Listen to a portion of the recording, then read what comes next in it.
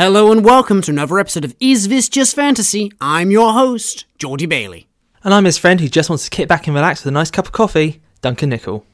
And we are a fantasy book club. Every other week we sit down, we peruse through a fantasy novel, and we give it a review. And this week we're talking about Legends and Lattes by Travis Baldree. This is not a sort of fantasy novel, Duncan, that I've ever read before. This is a real departure for us from high fantasy, grand adventures, whole realms being at great peril, revolution coming. None of that in this book. No, this is a very different, small scope, intimate, kind of cozy fantasy read. Almost using the fantasy as a light set dressing at points. I think that's something I really want to hash out with you later. But Geordie, Before we jump into Legends and Lattes, you been reading anything else over the little interlude? I have read a little something else, and it's actually relevant to our podcast. Although it is not fantasy, I am currently in the middle of reading Yellowface by R.F. Kuang, the writer of The Poppy War. Interesting. I was vaguely aware of Yellowface. I know about Babel, her other fantasy work. Now, Geordie, we weren't the biggest fans of The Poppy War. I think you liked even less than I did. I was the big naysayer in that book. But Yellowface is so good. This is a really good book.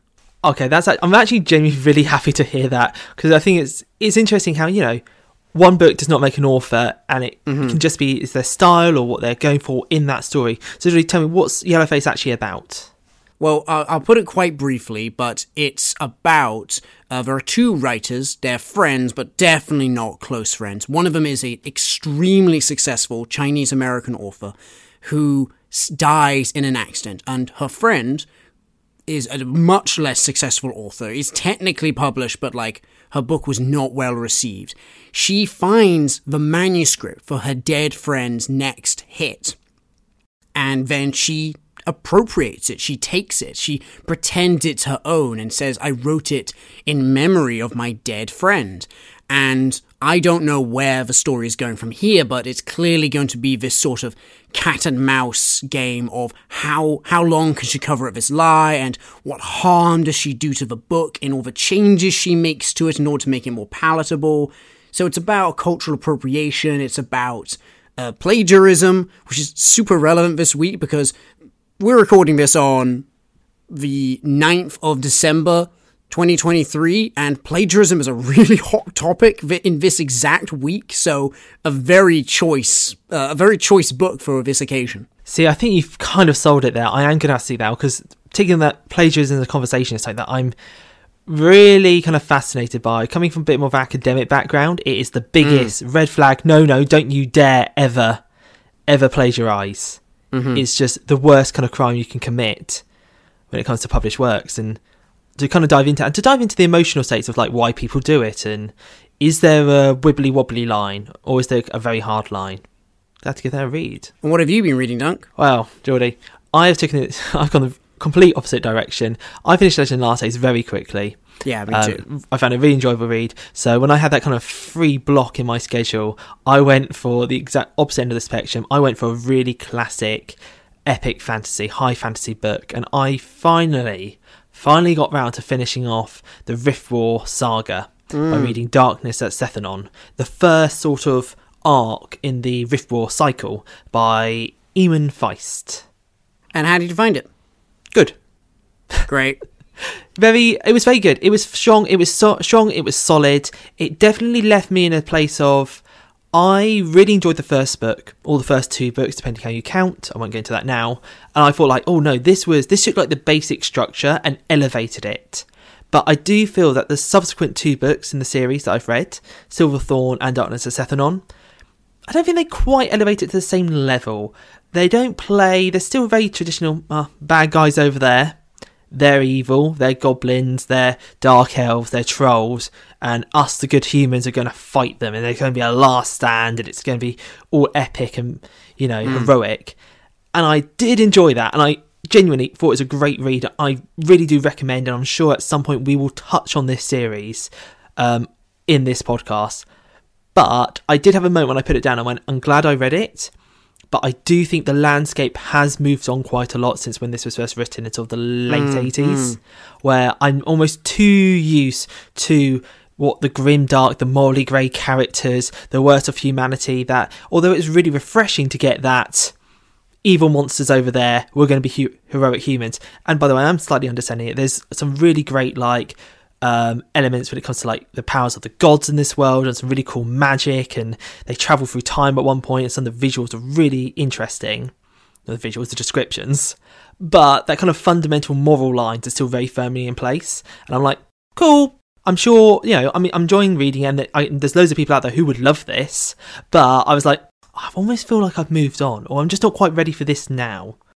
I'm in too many other kind of, what are the questions? What are the big questions of morality? To have a very black and white book again, it's like, well, that was fun. Sure, I hear you. So, we'll probably get into the Rift 4 at some point in the future. Mark on your calendars 2026 when we get round to that one. But, for the present, we're reading Legends and Lattes. I said, Duncan, that I've never really read a book like this before. Have you come across something like this before? Something where the stakes are extremely low? It's about the success of a coffee shop? Not in book form. I think I have definitely seen... I once watched an anime called, The Devil is a Part-Timer, where it's like a heroic dark... It's like a Dark Lord ends up transported to another world and works in like a McDonald's.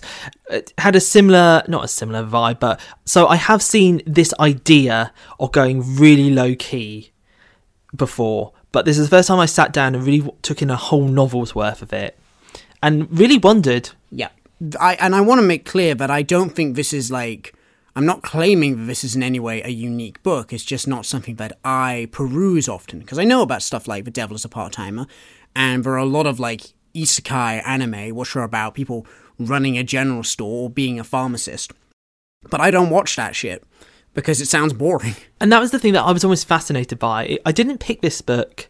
Well, I partly picked this book because it was on sale. But I partly was really curious. I wanted to know, what do you fill that page count with? And is it going to be interesting? Will I still be engaged? Or is this just a really niche thing that certain people it will just resonate with, and others will just be sitting there like, can something happen, please? Please, can something happen? And I think that this is a book where it has to resonate with you. Because long before you picked this, Duncan, I had seen a whole bunch of posts about how much people hate this book, and about how, it's so overhyped and stuff. So when you brought it up, I thought oh, that's that book that was initially well received but people have turned against. Reading it now, it's so obvious. This is just something you have to like. And if you don't like it, well, sure, there's nothing you can say about it. And granted, that is every single book we read, but for this one in particular, it just comes down to, are you able to be interested in these characters and their largely unimportant but still heartfelt desires? And for me, I absolutely could. I was so on board throughout this entire book. It had me from chapter 1 on. I'm both elated to hear that and in some ways kind of disappointed, because I think this would be a much more interesting conversation if one of us didn't like it. But I also was completely brought in on it. I mean, Duncan, right now, Duncan, I'm going to take on the role of someone who didn't like that book. And I don't think it would make for an interesting podcast, because here's what you have to say. Nothing happened, nothing important happened. I kept waiting for stuff to kick off, for the exciting bits to begin, and it never did. It was just about whether they could find new baked goods, and whether they're going to patch the hole in the ceiling. And even the exciting bit about them dealing with a mafia, it just gets hand-waved away. The fuck, man? That's my impression. I don't believe any of that crap. And all I can say is, oh, that's a shame. Don't worry, though. There are loads of other books out there you'll enjoy. Yeah, exactly! And I think that's something to really be said. This is the story, and to give a brief summation, because you did drop in the mafia there, which I think was a curveball, wasn't it? Fully expecting. This is a story of a very classic and common tropey fantasy world. We have all the characters you expect out of your kind of D&D campaign, and some you wouldn't actually, to be fair. Bit of originality there. But they're all stocks that we've kind of already seen. And we follow Viv, who's an orc, who used to be a fighter, who used to travel around with her band, doing mercenary work. And just one day, she just sort of thought to herself, is this it? Is this it forever until I either get an unlucky hit in and I go down? No, I want to retire. So she saves up her money. She goes on one last quest to get a magical good luck charm. And she invests her money to set up a coffee shop. And she rocks up in a new town. She's the new person on the block. And we just follow her as she makes friends, calls in favours, is nice to people, and slowly turns. And this is a really important part, is that opening the coffee shop, she has to convert like an abandoned stable. So much of this, definitely the first third of this book, is the story of just sweeping it out, knocking it down, getting the new tables in, sanding them down, waxing the tables. Oh, yes. If you're not prepared for an author to lovingly go over the work that needs to be done to restore an old building, stop reading at chapter 3, put the book down, because I fucking love that shit. I had such a good time. And then I'm so excited to see... I was on tenterhooks in parts of this book being like, oh man, are they going to find a baker to make good baked goods? What's going to happen next? But there is still a structure. There is still some action in here. There is a moment of turmoil. There's sort of two main antagonistic forces. And while I wouldn't say one of them is kind of hand-waved away, I think it works for the plot. Because I almost by that point, Geordie, and I think this would be a real dividing line for someone. If you weren't happy that got hand-waved away so you could go back to the cozy stuff, then I think you're not on the right level. You're not quite attuned. And I think what we've said hand-waved away in quite a blasé way. And that is not an accurate way to describe it. That's just going over it very briefly. To be more precise, so I'll just lay this out. Viv, the orc, has opened up her coffee shop. Things are starting to go quite well. The business is picking up speed, and a character keeps coming around. This mafia goon keeps saying, it's a real nice place you got here. You got to pay protection money. I'm running a protection racket for the Madrigal, the local mafia boss, and you have to pay up. Every week, you're going to have to pay a little bit of money, and we won't get in your way. Viv is this big, tough barbarian, and she keeps saying, no, I'm not going to pay you any money. This guy keeps giving her warnings, and eventually we come to a head. She meets the Madrigal, and she just eventually, she says, okay, fine. There's this, the drama of this scene isn't Viv's going to have to fight a bunch of mob goons. It's Tandri, her business partner, and, partner in other things, her concern that Viv is going to be forced back into a life of violence, something that she's managed to escape, that people will see her the way in which she is perceived, not the way in which she is. And so that's what's actually at stake. It's Viv's humanity. And when she just says, fine, I'll go along, I'll pay my dues, and she submits, she gives up, that is so much braver than her defiance. It's like in The Worm and His Kings. It's like what Corinne says. It's like sometimes giving up takes more courage than continuing. It kind of goes to the, for me at least, it tapped into that same vein of like reading a Superman comic, or maybe not Superman, maybe that's Spider-Man, where it's like the hero has the power to just take the villain out. But that's not what you're looking for. It's about them holding back and towing the line and knowing when's enough and staying a good guy. That's what you're rooting for, not just winning the fight. There's this manga, now an anime, called Vinland Saga, and it becomes a story about pacifism. It becomes a story about the hopelessness of violence and about how it never makes you happy. It ruins your life, and even though you can become addicted to it. And there's this part of the story where the main character is so committed to non-violence that he allows people to beat him and attack him, and he never fights back. And this moment of him refusing to fight, of just taking the hits and getting back up and not doing anything, is so much cooler and braver and more impressive than any of the feats of violence he's previously done in the entire manga. And he makes this statement of like, I'll run away. Whenever danger comes, I will just run, even if it's to the ends of the earth. And you can't believe how the language of violence and the cinematic display of violence has been co-opted into something completely alien to its nature. And it almost reveals itself, though, even when you have a character and that is violent and there is an action scene, you don't root for them just to be violent. Like, there's moments that you really think about, it's about the character standing up and being brave and defying the odds. That's what you're rooting for. The fact that it often gets packaged up in violence isn't the point. You don't want a character just to walk into a room, be super powerful and mop the floor. Occasionally it can be fun, but in general that you can't sustain that. It's about the idea of standing for values and doing the right thing, whether or not that's in a violent package or a peaceful package. And when Viv chooses not to do violence, she's choosing the harder path. She's choosing, I'm going to live out the simpler, humbler, quieter life, even if it costs me something. Now, we did say handwave, though, because it does get slightly, I think, because the whole point is the fact that it's not that Viv can't afford the money. At least that's not the impression I got. It was just the ethics or the morals or the internal... I don't know, is it and the honor? Pride. The pride, that's a much better way to phrase it on the honour. The pride of, like, I can't give up a bit of what I've worked for. So I do think when she makes that sacrifice, and I'm going to just tilt over, I think, into a bit of a spoiler on this one, the madrigal basically goes, I'm really impressed by you. Don't you worry. We'll work out a deal. I don't want you to abandon your pride.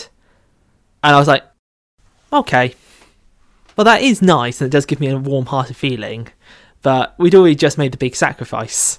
I don't follow, Duncan. Well, she doesn't have to give the money in the plot. Yes, she does. She doesn't. She gives goods. Yeah, she gives them the money every week. That's not how I read it. Have I misremembered this? I definitely remembered it as a... Yes, you have misremembered this. There's multiple scenes afterwards where characters come and they collect money from her. I didn't think they were collecting money. I thought they were just collecting, like, baked goods. No, the money's in the baked goods, man. I don't think that's how I interpret it. Well, maybe I'm wrong. My interpretation was... I'm pretty sure, Duncan, they're not just after the cinnamon rolls. I thought they genuinely are. They went, those are really good cinnamon rolls. Here... I'll take some cinnamon rolls instead of the baked goods. That's why they don't have to pay. I am going to reread that section after the episode, and we'll find out who's correct. Drum roll, please, ladies, gentlemen, and non-binary pals. The correct answer is Duncan. Duncan got it right. I was wrong. Fuck. If that is the case, I will mark down my opinion of this book somewhat, because I don't like that at all. That's stupid. But yeah. By your definition, I don't think it's a hand wave, but that's why my interpretation, I was like, they got off a bit light there after we just made the big sacrifice. But that's really only one plot arc, even a subplot, because then we do move on to more. But honestly, Geordie, I don't feel like that's what I'm not here with excitement wanting to talk about sort of those challenges. I want to start talking about the side characters, because that's really where I feel like this shines. Yeah, absolutely. The characters and the ensemble and the growing ensemble, that's sort of the charming part of it.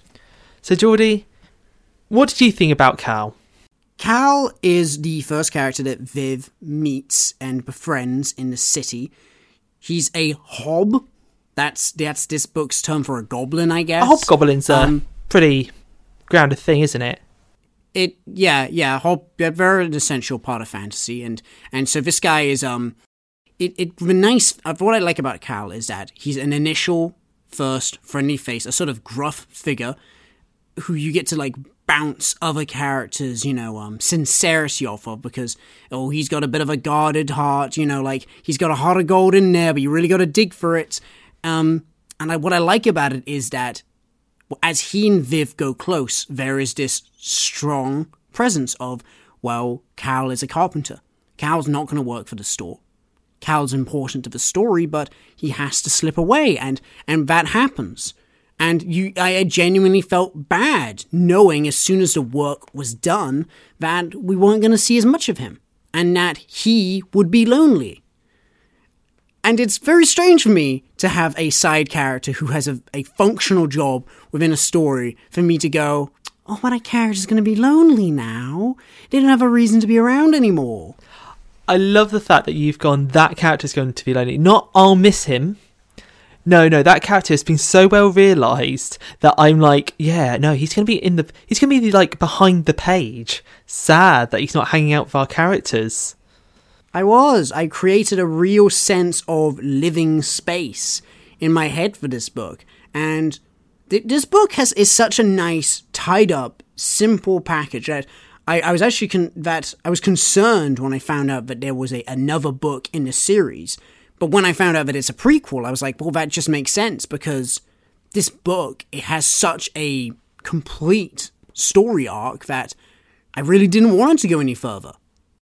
It's kind of hard because I'm in two minds. On one hand, I'm like, would I want just this concept played out again? Like, could you just pick up new characters, different scenario, and go through sort of the same motions? But I believe the prequel was a bookshop. I don't know. I know the prequel is about books. I don't actually know what it's about. I mean, I really struggle to actually comprehend what it could be, aside from Viv getting the idea to start a business, because I feel like Viv would mention if she started a previous business endeavour. Exactly. It seems a bit odd, but on the one hand, I'm like, well, there aren't many books that I'm aware of out there like Legends and Lattes, so obviously I want more books like this, but at the same time, I'm like, how can you be like this but still be different enough to be worth going round again? So I am intrigued. And the thing that I feel like we should bring up at this juncture is that whilst there aren't a lot of books in my experience like this, and certainly not ones that are quite as successful as this is much more of a video gamey sort of setting, like Stardew Valley, stuff like that. Games like this, which are cozy and quiet and quaint and where there's very little outside pressure, those seem to be much more common in this sort of whimsical, soft, fantastical setting.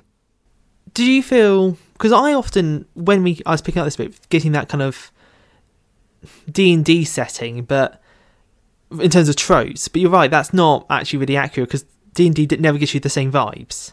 Depends how you run it, I guess. It shouldn't. If you're getting these vibes and playing Dungeons and Dragons, then you're playing it wrong. Like, that's not what a game's for. You should play a game about starting a coffee shop. And actually, when I first heard about this years ago, my impression was this is really about a D&D party that gives up adventuring and starts a coffee shop, which a whole bunch of D&D campaigns kind of turn into. Characters realize that they're not actually that interested in fighting monsters, and they'd much rather open a tavern. And that's really hard to do in a game that doesn't support running a business. There are rules in the game, in the 5th edition of Dungeons & Dragons, for running a business, and they suck. They're awful rules. Do you have a recommendation? Is there a roleplay system out there that you're like, yeah, try this? No, because I'm not interested in playing that in a role-playing game. If I want to do that, I'd play Stardew Valley. I kind of fired from the hip with that answer, but if I had to give a recommendation, the only one I can really think of is Blades in the Dark. It's the only game I've played which is actually about running a business, even though it's actually about running a criminal enterprise. I'm sure there are lots of good games out there which do similar rules to Blades in the Dark for complications around running a business. Lord knows there are a lot of indie RPGs out there, and yeah, definitely look it up. It shouldn't be hard to find. I bet you could find a Reddit post saying, I want to play Legends and Lattes. What RPG system would you recommend? Fair enough. No, I think that's a good start to take. But then going back to them then, so this is kind of a unique vibe, but I don't know, I feel like some of the elements that really engage me, yes, you've got what is this that actually we're saying is unique? It is the whole package, but a lot of the character arcs, you've got Cal, who's got a heart of gold, you've got a dig, you've got Tandri, who's a bit cold and standoffish, but you just want to see that kind of full part and grow closer to Viv. Thimble, who is a Ratkin. Cutest character ever. I think these characters I could love in another setting. It's just I like the fact that because the main focus is on this like renovation and the business. you're not almost distracted away from the characters. You can always just trust that they'll come back in the next chapter and they'll be there and we can keep working on that. Speaking of Tandri, I feel like the relationship between Viv and Tandri is a really solid and serviceable part of the book, which just gives it so much of its cohesion. They're not exactly like big, nuanced characters, but you really enjoy seeing them hang out. You love seeing them talk. They're a really solid, cohesive team. There's no really great source of drama between them. There are very few points where they have anything like an argument.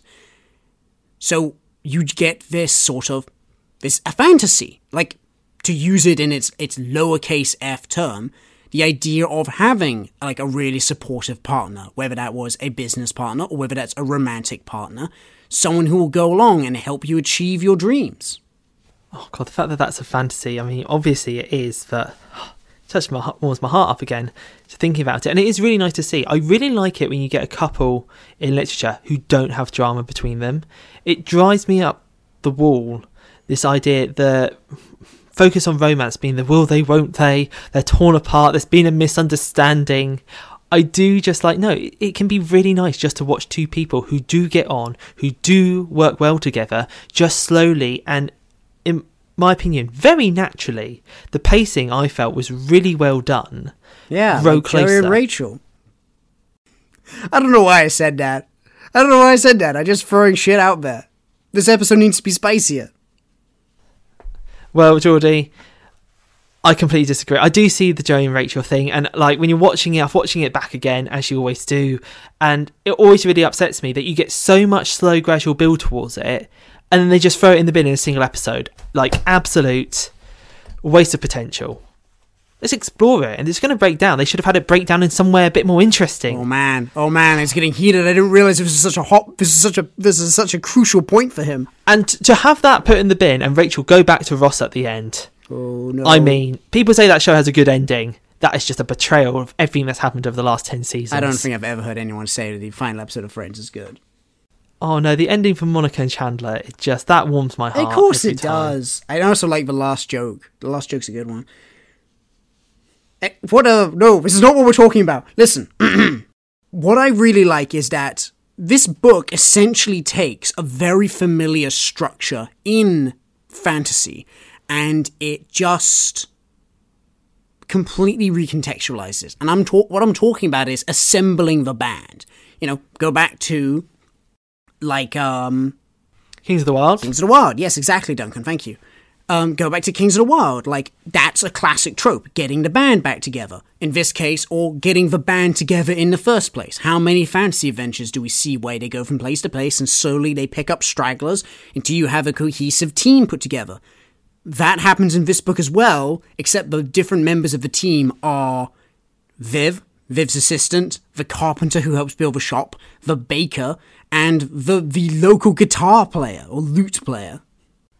Pendry, yes. Pendry was so much fun in this. Pendry, for being the bard, and he is an actual bard, and simultaneously, like, being everything that, like, a Dungeons and Dragons game bard is sort of meant to be, but at the same time, still fitting this setting perfectly. Like, the bravado, yet his nervousness and he's got the swagger, he's just not confident in it yet. I don't think I could like him more. What I like about it is that it completely changes what you'd expect from the cocksure ladies' man tropey bard to this the sort of Ed Sheeran type, you know, like he's just a regular guy who has a guitar and because he knows 3 chords, all the girls like him. Like, what I love about that is that Pendry's obviously completely oblivious how many people at the coffee shop are coming there to watch him and, like, fawn over him. And he has no idea, because he has no self-confidence. He doesn't know that he's, like, a cute so-and-so. He just thinks he's a big, clumsy oaf. And it's just so different. And I love the way, particularly, he gets characterised that when he first goes there, he plays, like, a really outplay song. I think it's meant to evoke, like, a heavy metal piece. Exactly, yeah. He's playing hardcore rock and roll. And he gets a moment where people just kind of look at him. He, like, realises what he's done and he just runs away. It's so cute. No, and the great thing about that scene is that it plays into the overall building momentum of the story. Because what the story really is about is the invention of the coffee shop. Now, we mentioned earlier, like you said right at the start, Viv has opened a coffee shop. But what the novel does that's smart is that it makes the idea of a coffee shop something that's quite arcane, something that's quite weird and foreign. Coffee is a gnomish drink in this. It's something that only the gnomes know to make, and only gnomes initially kind of drink it at all. And Viv is in that way a sort of pioneer going into a business which only she knows about. The coffee machine, like the one you see in a coffee shop, is this grand piece of gnomish architecture which no one understands. And she has to get people to agree that they like coffee, like calling it hot bean juice. And there's all sorts of gags in the book about people being like, it's not really like tea at all. What do you mean? And how hard it is to describe the flavor. And so throughout the book, what you see is things slowly being invented for the first time, like the idea of pairing drinks with food, the idea of drinks being able to have on the go, the idea that you could sit in the coffee shop and not pay for anything. And eventually they're like, no, we have to do a policy about this, where you have to buy a drink. And they invent that. And so by the end, they have a fully realized coffee shop out of nothing. And it's so cute and satisfying. And this is really well demonstrated in the book by the fact that every so often, and I don't know, do you have a physical copy or did you get a digital one? I got the audiobook because I thought it was important because Travis Baldree does the narration, because Travis Baldree is a professional voice actor. Right, that might change this quite a bit, because when you have a physical copy of the book, every so often you get a really nice page that does the menu, and the menu's getting updated, and it has all of the description of how the menu's been, actually looks, with the artwork and the decals on it are actually there on the page. So I love the fact that as you go through, it's like a progression bar in a video game. As things get filled in. Yeah, I think so. I always love it. It's like the Legend of Zelda, where you open up your inventory screen at the start and it has all the blank spaces. And you're like, well, I know things are going to go in there, but I don't know what yet. It's very clear that because the narrator is the author, he understands how important that is. So he makes sure to deliver it in a way where you're like, yes, this is important. This signifies the growth of the store. And when each time it ends with, I can't remember what the line exactly is, but it's like, fine tastes for the working woman and gentleman or whatever. Each time he says it, he's like, yes, this is the ethos of the store. I'm really going to sell it to you to understand that when I say this line, that is a leitmotif telling you, I finished reading the menu, we are making progress. I think that's that emphasis on the small details that actually makes this book work. I said earlier, like, how do you fill up the page count? And it's by giving this detailed description and the time to things that otherwise would be quite small. I was thinking of doing this comparison for someone who hadn't read the book, but being like, oh, it's a bit like in like Shaun of the Dead, like shooting like mundane things, but like they're an action scene, like buttering bread. But I don't think that's quite the description I'm going for. I think a better way would be to... No, what it is, it's like a Hemingway novel. Hemingway novels are all about doing minute details and just laying out, we do this and then we do that, and just doing step-by-step process going through, and the process of doing something in its own way becomes beautiful. This is just line quite late in the book, which just, I don't know, really hit me on this point, where we have, by the time Thimble slipped in the door, the dairyman had delivered their cream and butter and eggs. And I'm like, thank you for telling me the dairyman had already come. Because you know what? I didn't know when he came. And I didn't know what he brought you. I didn't know, you had that on order. And that's important.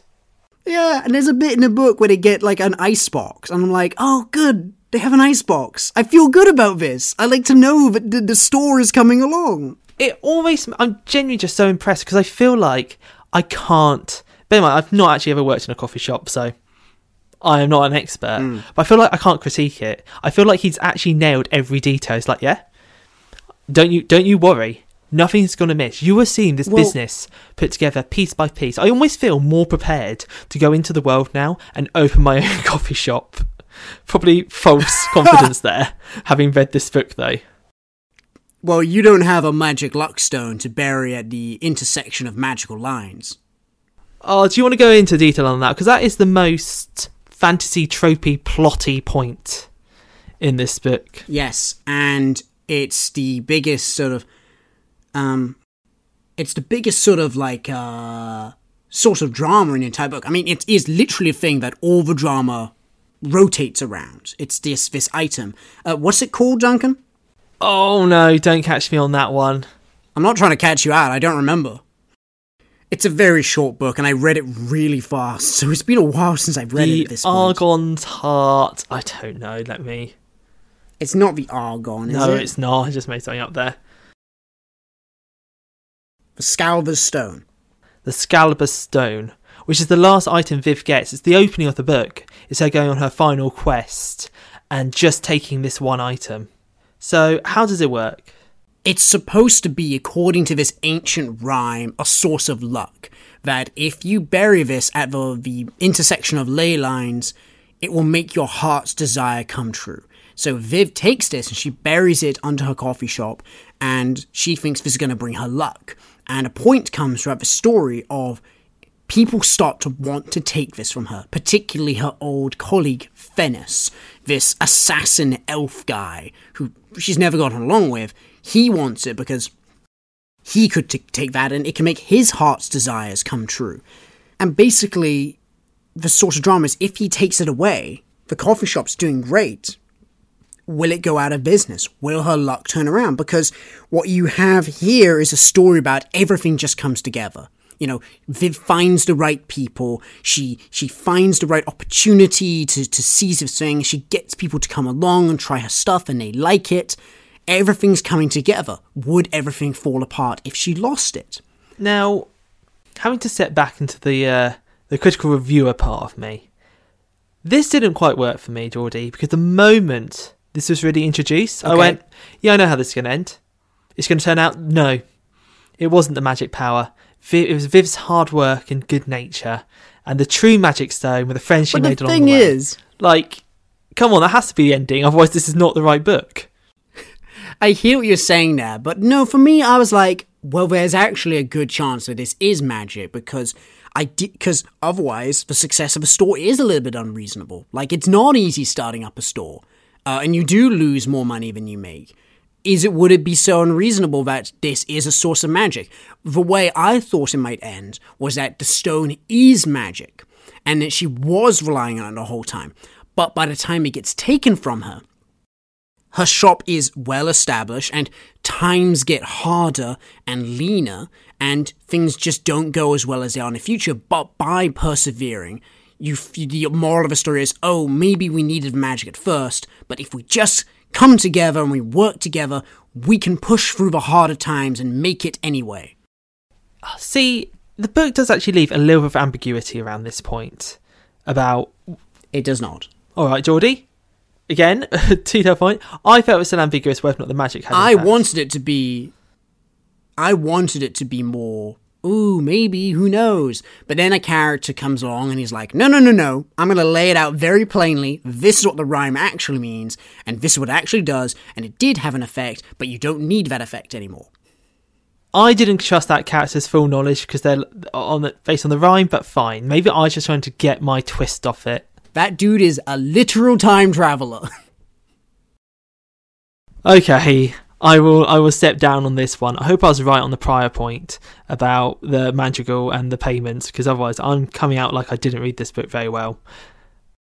So, that isn't okay. The thing is, I just felt like that undermined Viv's accomplishments a little bit. And I much would have preferred an ending where they came down hard and said, no, it wasn't that at all.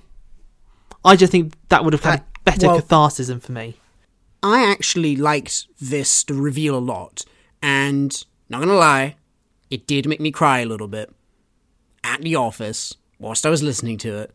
What's revealed is heart's desire doesn't mean financial success. What it actually means is you find the right people. It says that it brings together people like you. It brings together people with the same heart as you. And we know this is confirmed to be true because, well, it brings together Viv and Cal and Tandri and Thimble and, what's the bard's name again? Pendry, excuse me, my bad. And Pendry. And when Fennis steals it and he burns down the store, when he comes back like a year later and he's hanging around, he crosses over the intersection of ley lines. And who is he confronted by? By criminals, by ruthless people with the same cruel black heart as him. And then he gets eaten by a cat. All right, I do see that now. That does make a lot more sense. I thought that was simply a, coincidence, despite the book clearly making out there's a magical artist. Like, oh, yeah, he's skiing the criminals, because that's just his comeuppance. Awesome. And it is. It's karmically just because he has an evil heart, so it brings together people who also have an evil heart to him. But what I like about it is that it means that Viv's success didn't have anything to do with magic making it so that people thought her business was a great idea. It just found her the people she needed who had the same hope and heart and dream and who could believe in her. And that's all she needed. She just needed people around her who believed in her dream as well. So in many respects, it is still chalked up to Viv as a character, because if Viv wasn't so effectively pure of heart, it wouldn't have worked. Exactly. If she wasn't virtuous, she wouldn't have found other virtuous people. Okay, I like that now. I am on board. Good. Duncan, do you want to know the other scene that made me cry? Yes. So, the big climax of the book is that the store gets burnt down. Fennis lights it on magic fire, and while she manages to save her coffee machine and, like, the very small amount of money she managed to make from the store, and Tandri, most importantly, the store is gone. It gets completely burnt down. But then, through people coming together, they start to rebuild it when all seems lost. And just seeing, it's such a fucking standard scene, but seeing everyone who she's made friends with show up in order to help her out when they get nothing in return, that's a scene that's always going to get to me. It's like the end of It's a Wonderful Life. That makes me cry every year at Christmas. But this time, when Pendry showed up and just like quietly, without saying a word, gets to work, and you remember like he's basically a strong farm labourer, I completely was welling up, being like, "Don't cry, Geordie, don't cry, because Pendry's here." And I guess when you describe a scene like that, like, firstly, I loved it too. Mm-hmm. I had such an emotional response. I thought it was so just heartwarming. Yeah, I was having, at the time, I wasn't in the best of moods either, sure. And this really did pick me up. But I can also completely see that other person going, so hokey. Oh, come on. God, this is just too positive. And I can't be like, no, it's not, because it is. All I can say is, yes, and I love it for it. Yeah. Now, the one thing which I previously did not like in the book was how at the ending, the rebuilding the store just gets bankrolled by the Madrigal. I felt like it wasn't earned, and it just kind of came out of nowhere.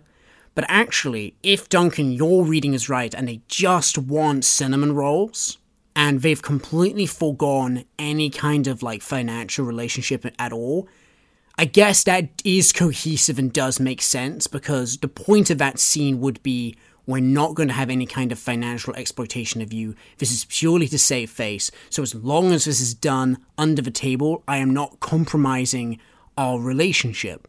So if you're right, Duncan, then actually my complaint about that scene, about how over the top the Madrigal's generosity is, then it doesn't apply. It's just not the case. I think it does two things. It kind of makes firstly, it's like the Madrigal's sort of statement is not actually I'm here to make all the money. It's I'm here to actually have a good working city. And I deem you a benefit to my city. And also, is that other half, which is if everyone else thinks you've been paying me for protection money, then it would look awfully shit if I didn't fulfill my end of the bargain. That's true. Maybe the fact that the place got burnt down, she basically had the protection racket equivalent of like an insurance form to be like, okay, we did not protect your store despite us having a protection agreement. We were obliged to rebuild it now. I mean, that's pretty funny, actually. That is how... If you were to take something which in the real life is quite, a serious and unpleasant thing, and give them like heartwarming twist to it, I think that's the best way to do it. It's how I imagine it in... it seems almost kind of Discworld to me, if that is what the author's going for.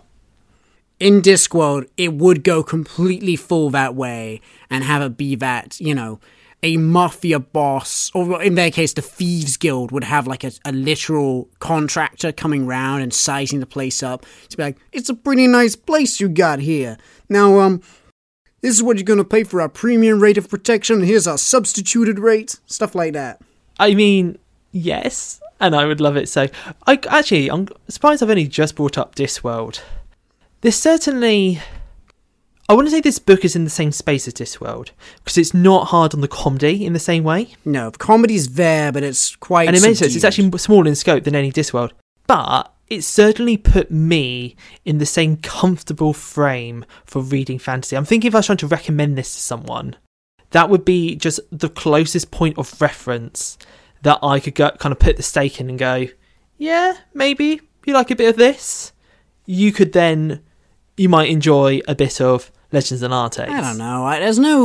There's no Discworld novel that I can think of which actually compares to it in terms of tone. Because normally there is a sort of adventure going on. There's a source of serious drama. Like, from the witches and Death.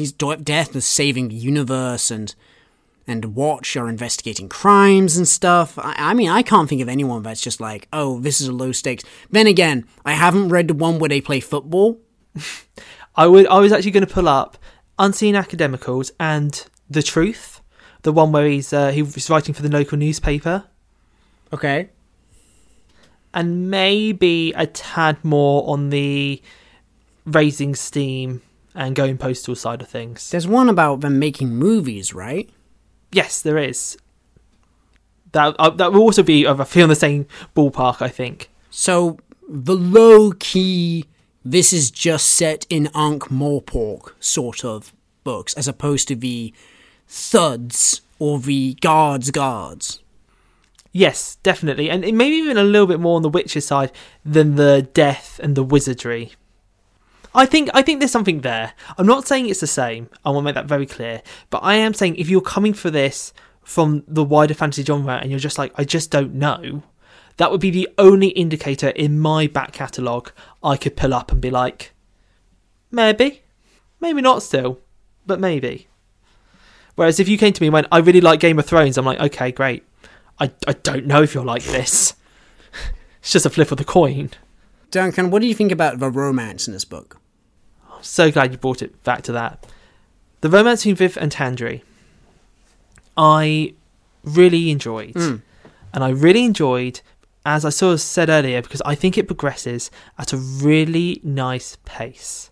I don't think it throws itself too in. It's not the heat of passion. It's two people working together, learning how well they work together, both in the business sense and how they work off each other as just two people, and then slowly coming together. Yeah. Perfect. It suits the pace of the rest of the story. It's not one where...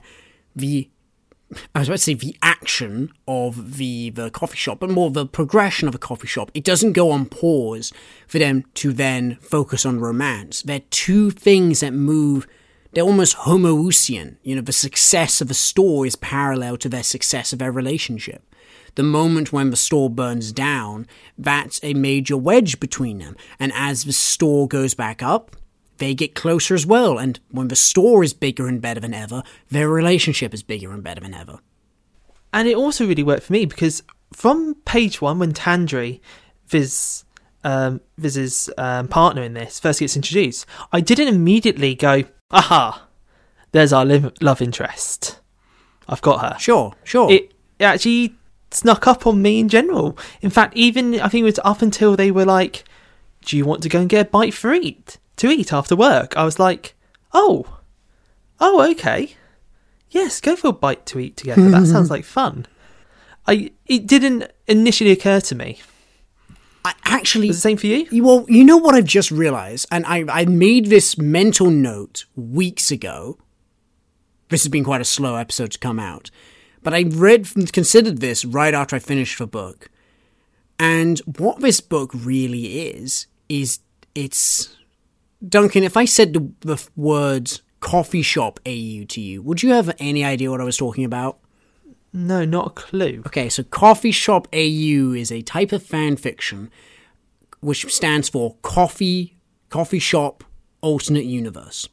And the idea is that you take two characters you like, or a whole cast of characters, and you make them into the owners or the workers at a coffee shop.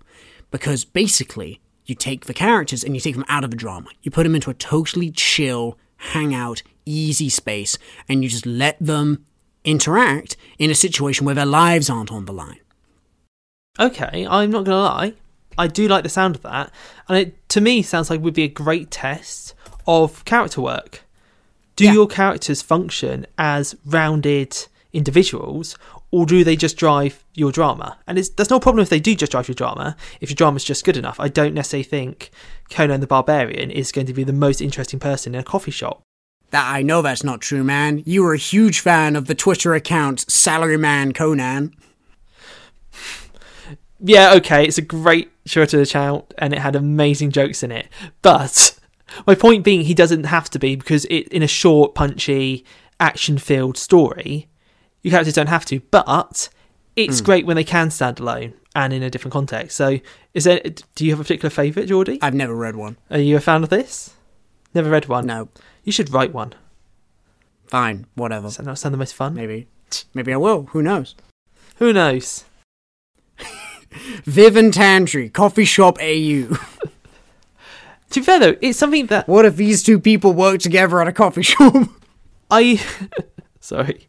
It's something I do think is really nice though, to have those quieter moments when characters can just talk to each other. It's like when they get to the tavern, you know, they've had an adventure, they've done a leg of their journey, your characters have reached the next safe point, so you just let them sit round the campfire and have interactions.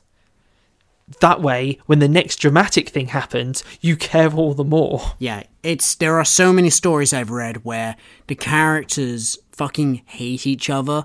The classic example of this for me is a book called To Kill a Kingdom, where these two characters have no reason to like each other. They're constantly sniping at each other and like making wisecracks to put one another down. One of them, their whole fate relies on them killing the other person. And then at one point, they suddenly end up in danger. They're captured. And they're so worried about each other's safety suddenly. Oh no, let it go. Oh no. And then after they escape, they're deeply in love. And it's so organic, Duncan, to go from hating each other to being in danger to being completely madly in love with one another. Okay, so we're talking about the enemies to lovers trope, or the haters to lovers trope.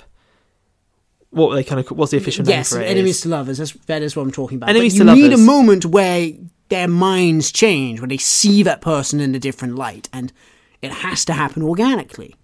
It has to happen organically. I'll be honest with you, I would struggle to pull up a perfect example for me, because in general, I don't like this trope.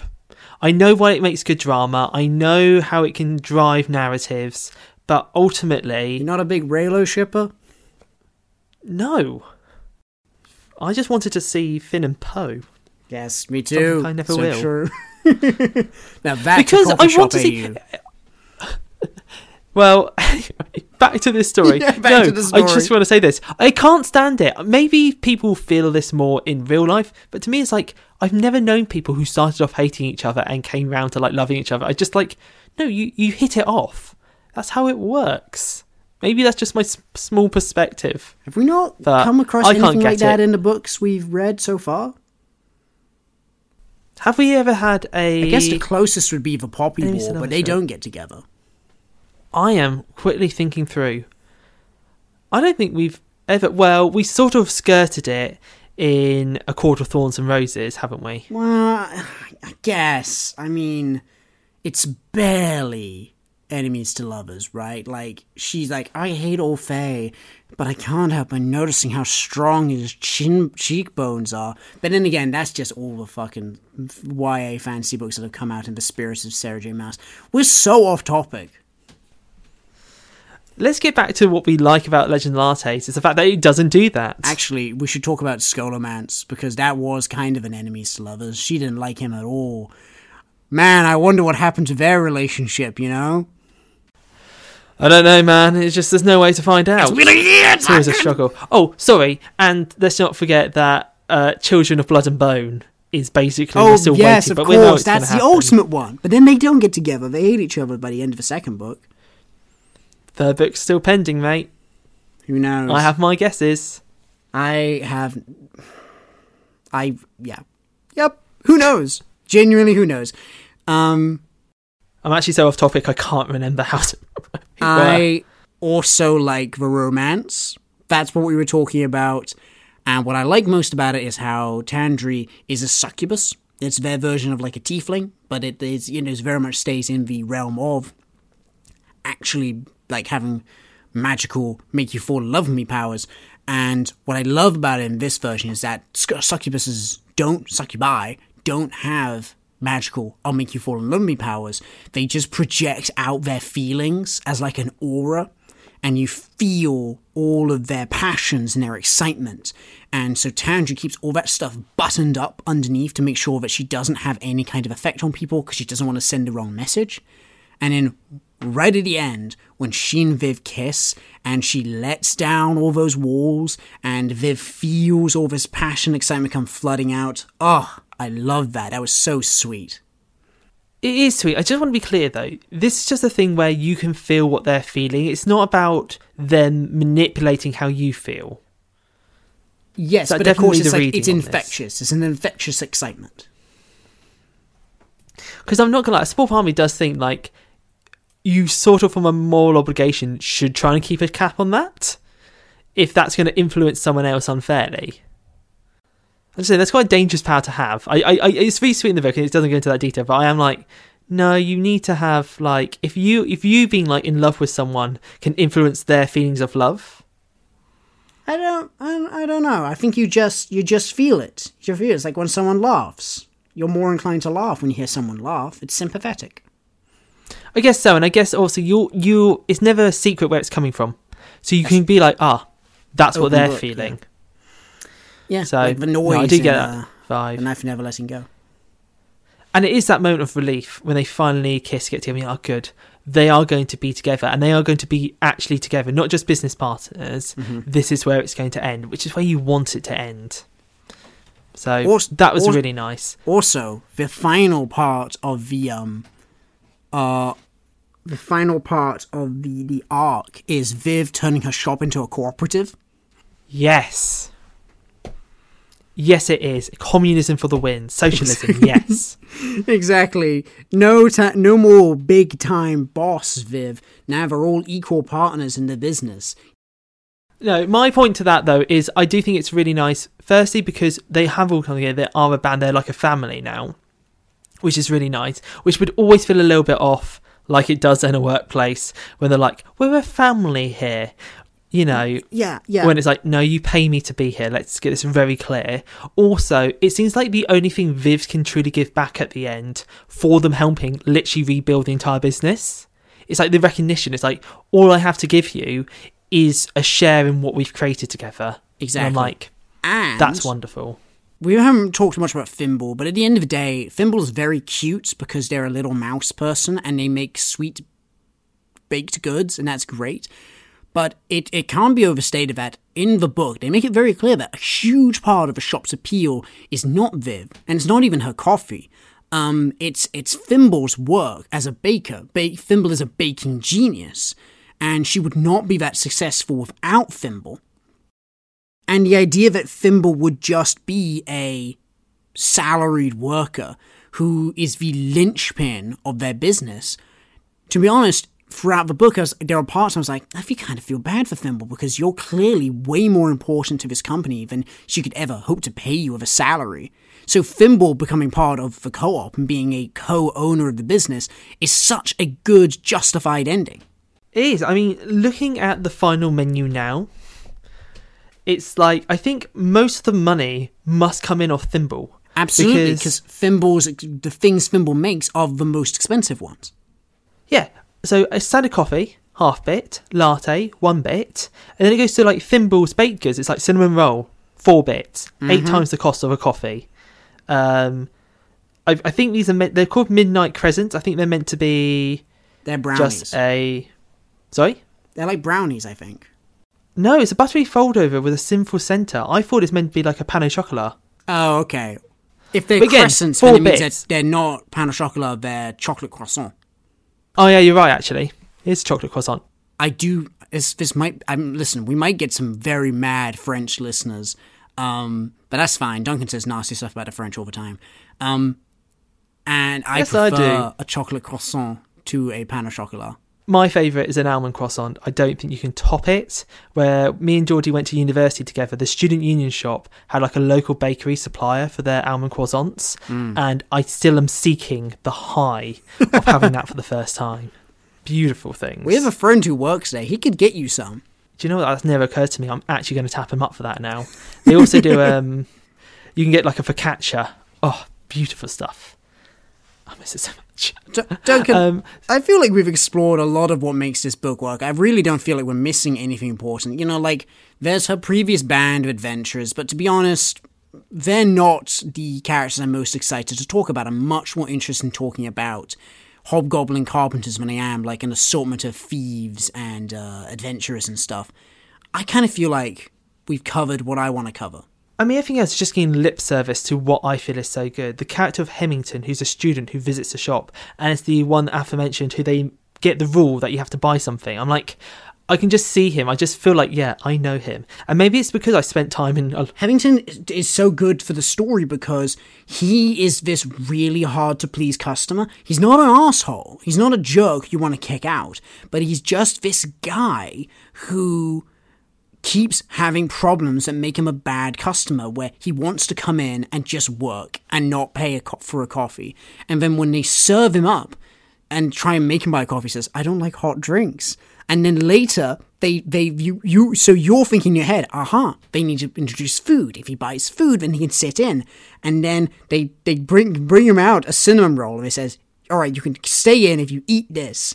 And he says, I can't eat bread. And so you're like, Hemington! And then finally, they introduce iced coffee. And finally, he's satisfied. And it feels like this gigantic win. Like, yes, we got him. We finally found something that he'll eat. I just love that moment because he drives the innovation and like the forming out of the menu. Like that's where these things exist, because there are people who don't like some of the basics, who want that interesting thing. When I first went to a coffee shop with my partner and she was like, can I get the fruit coulis? And I'm like, people order that? Okay, I'll get a caramel latte, please. The first time I got a bubble tea, I was on a first date. I'd never gotten it before. I don't drink tea. And so we went up and we ordered it. We looked at the menu and I asked, could I please get a strawberry, because I love strawberry flavoured things, a strawberry green fruit tea with strawberry popping pearls. And I got it. I drank it. I didn't like it. And literally, long line, 10 minutes after I ordered it, I sat down, I drank it, I didn't like it. She said, yeah, that's one of the bad ones. Why didn't you tell me? We've been in this life for ages. I mean, I feel you there. Bubble tea is a nightmare when you're first going. My local one, so while I've been living in my current house, we had a little independent bubble tea place start up. And to be honest, I got a lot of vibes reading this story to like watching them develop their bubble tea shop. Because when they first opened, they had a limited menu, and now they just kept picking. They've got new extra items, new food things, mochi you can have in the summer. And I just love watching them develop. And it's like, there's a great bit in this book where they talk about when the customer rushes are. And it's like, oh yeah, first thing in the morning, you get the workers on their way in, but then there's a lull. And I'm like, you know, and then you got the people who kind of drip in later in the afternoon or come for their chats and things. And I love it because it reminds me of the local bubble tea shop, because like I always go late at night. So when they first opened, it was like, I think it was very normal hours, like 8:30 till 5:30, long hours. But then they shifted the hours later on. They now open till like 7 o'clock at night, because they realised, well, we need to catch the people coming back from work. So we're not getting the morning guys in. People don't get a bubble tea on their way into work, but people do get a bubble tea on their way home.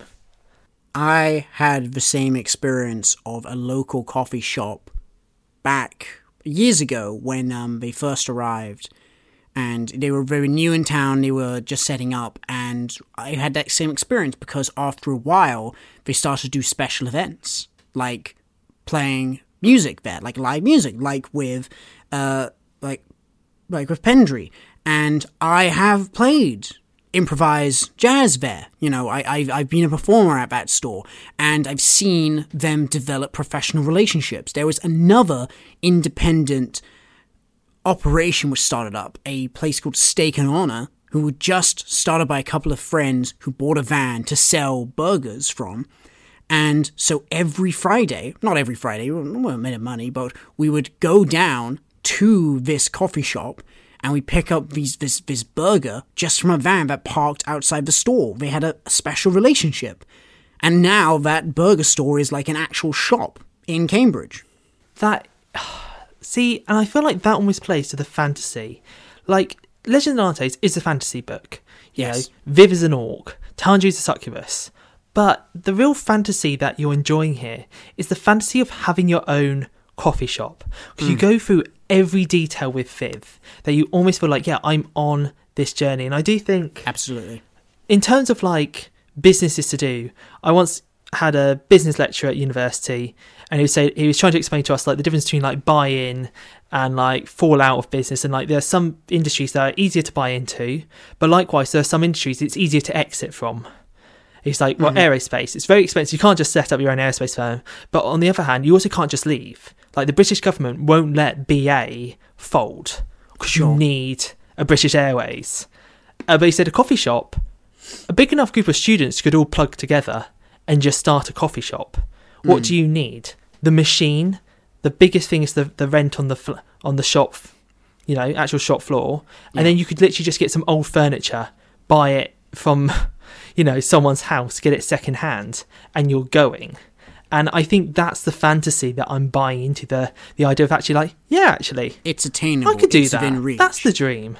And so many people, they open restaurants, and it doesn't go that well, you know?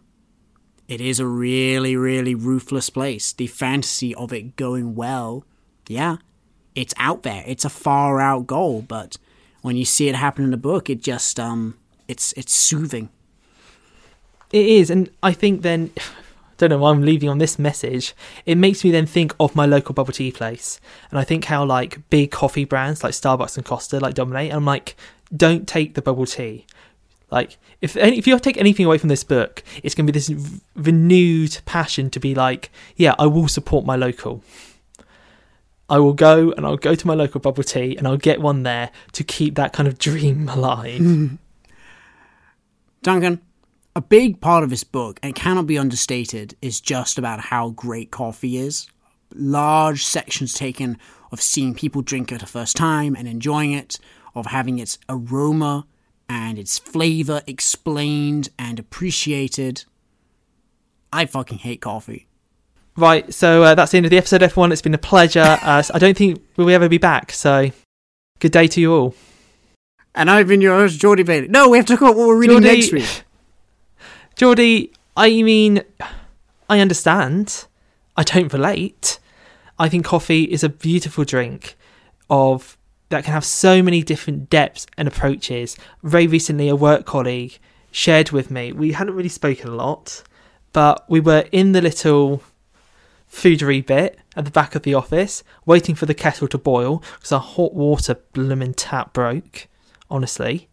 And, you know, we bonded over talking about coffee. And then the next week he came in and he brought me a little thing of instant Turkish coffee to have. And it has such a much more like earthy flavour to it than what I was drinking, which is a bit more acidic in its kind of taste. And I love how a drink can like bring people together and can be a conversation starter. But I completely understand you just don't like it. That's fine. That's why tea exists, for all the odd people. I don't drink tea and the either. British. Hot chocolate. I love hot chocolate. Hey! I can't believe... No, coffee fans. Listen, aside from maybe wine tasters, no one else gets so fixated on this one drink and its different flavors, you know? Like, imagine gym bros talking about their favorite protein shakes. And not like, oh man, you need to get that 0.8 gram per pound. Just talking about like, yeah man, I like to mix in a little bit of PhD with a little bit of Smartie. That's how I like to do it. You know, I feel like it gives it a fine, earthy mix to it, you know? A little bit of strawberry on top of it as well. Like that really brings it together, bro. I do appreciate that. And I was even going to say, like, I think it's a shame. Because I think it's a shame that people don't talk about, like, hot chocolate as much in the same vein. I think that deserves the same level of, like, appreciation.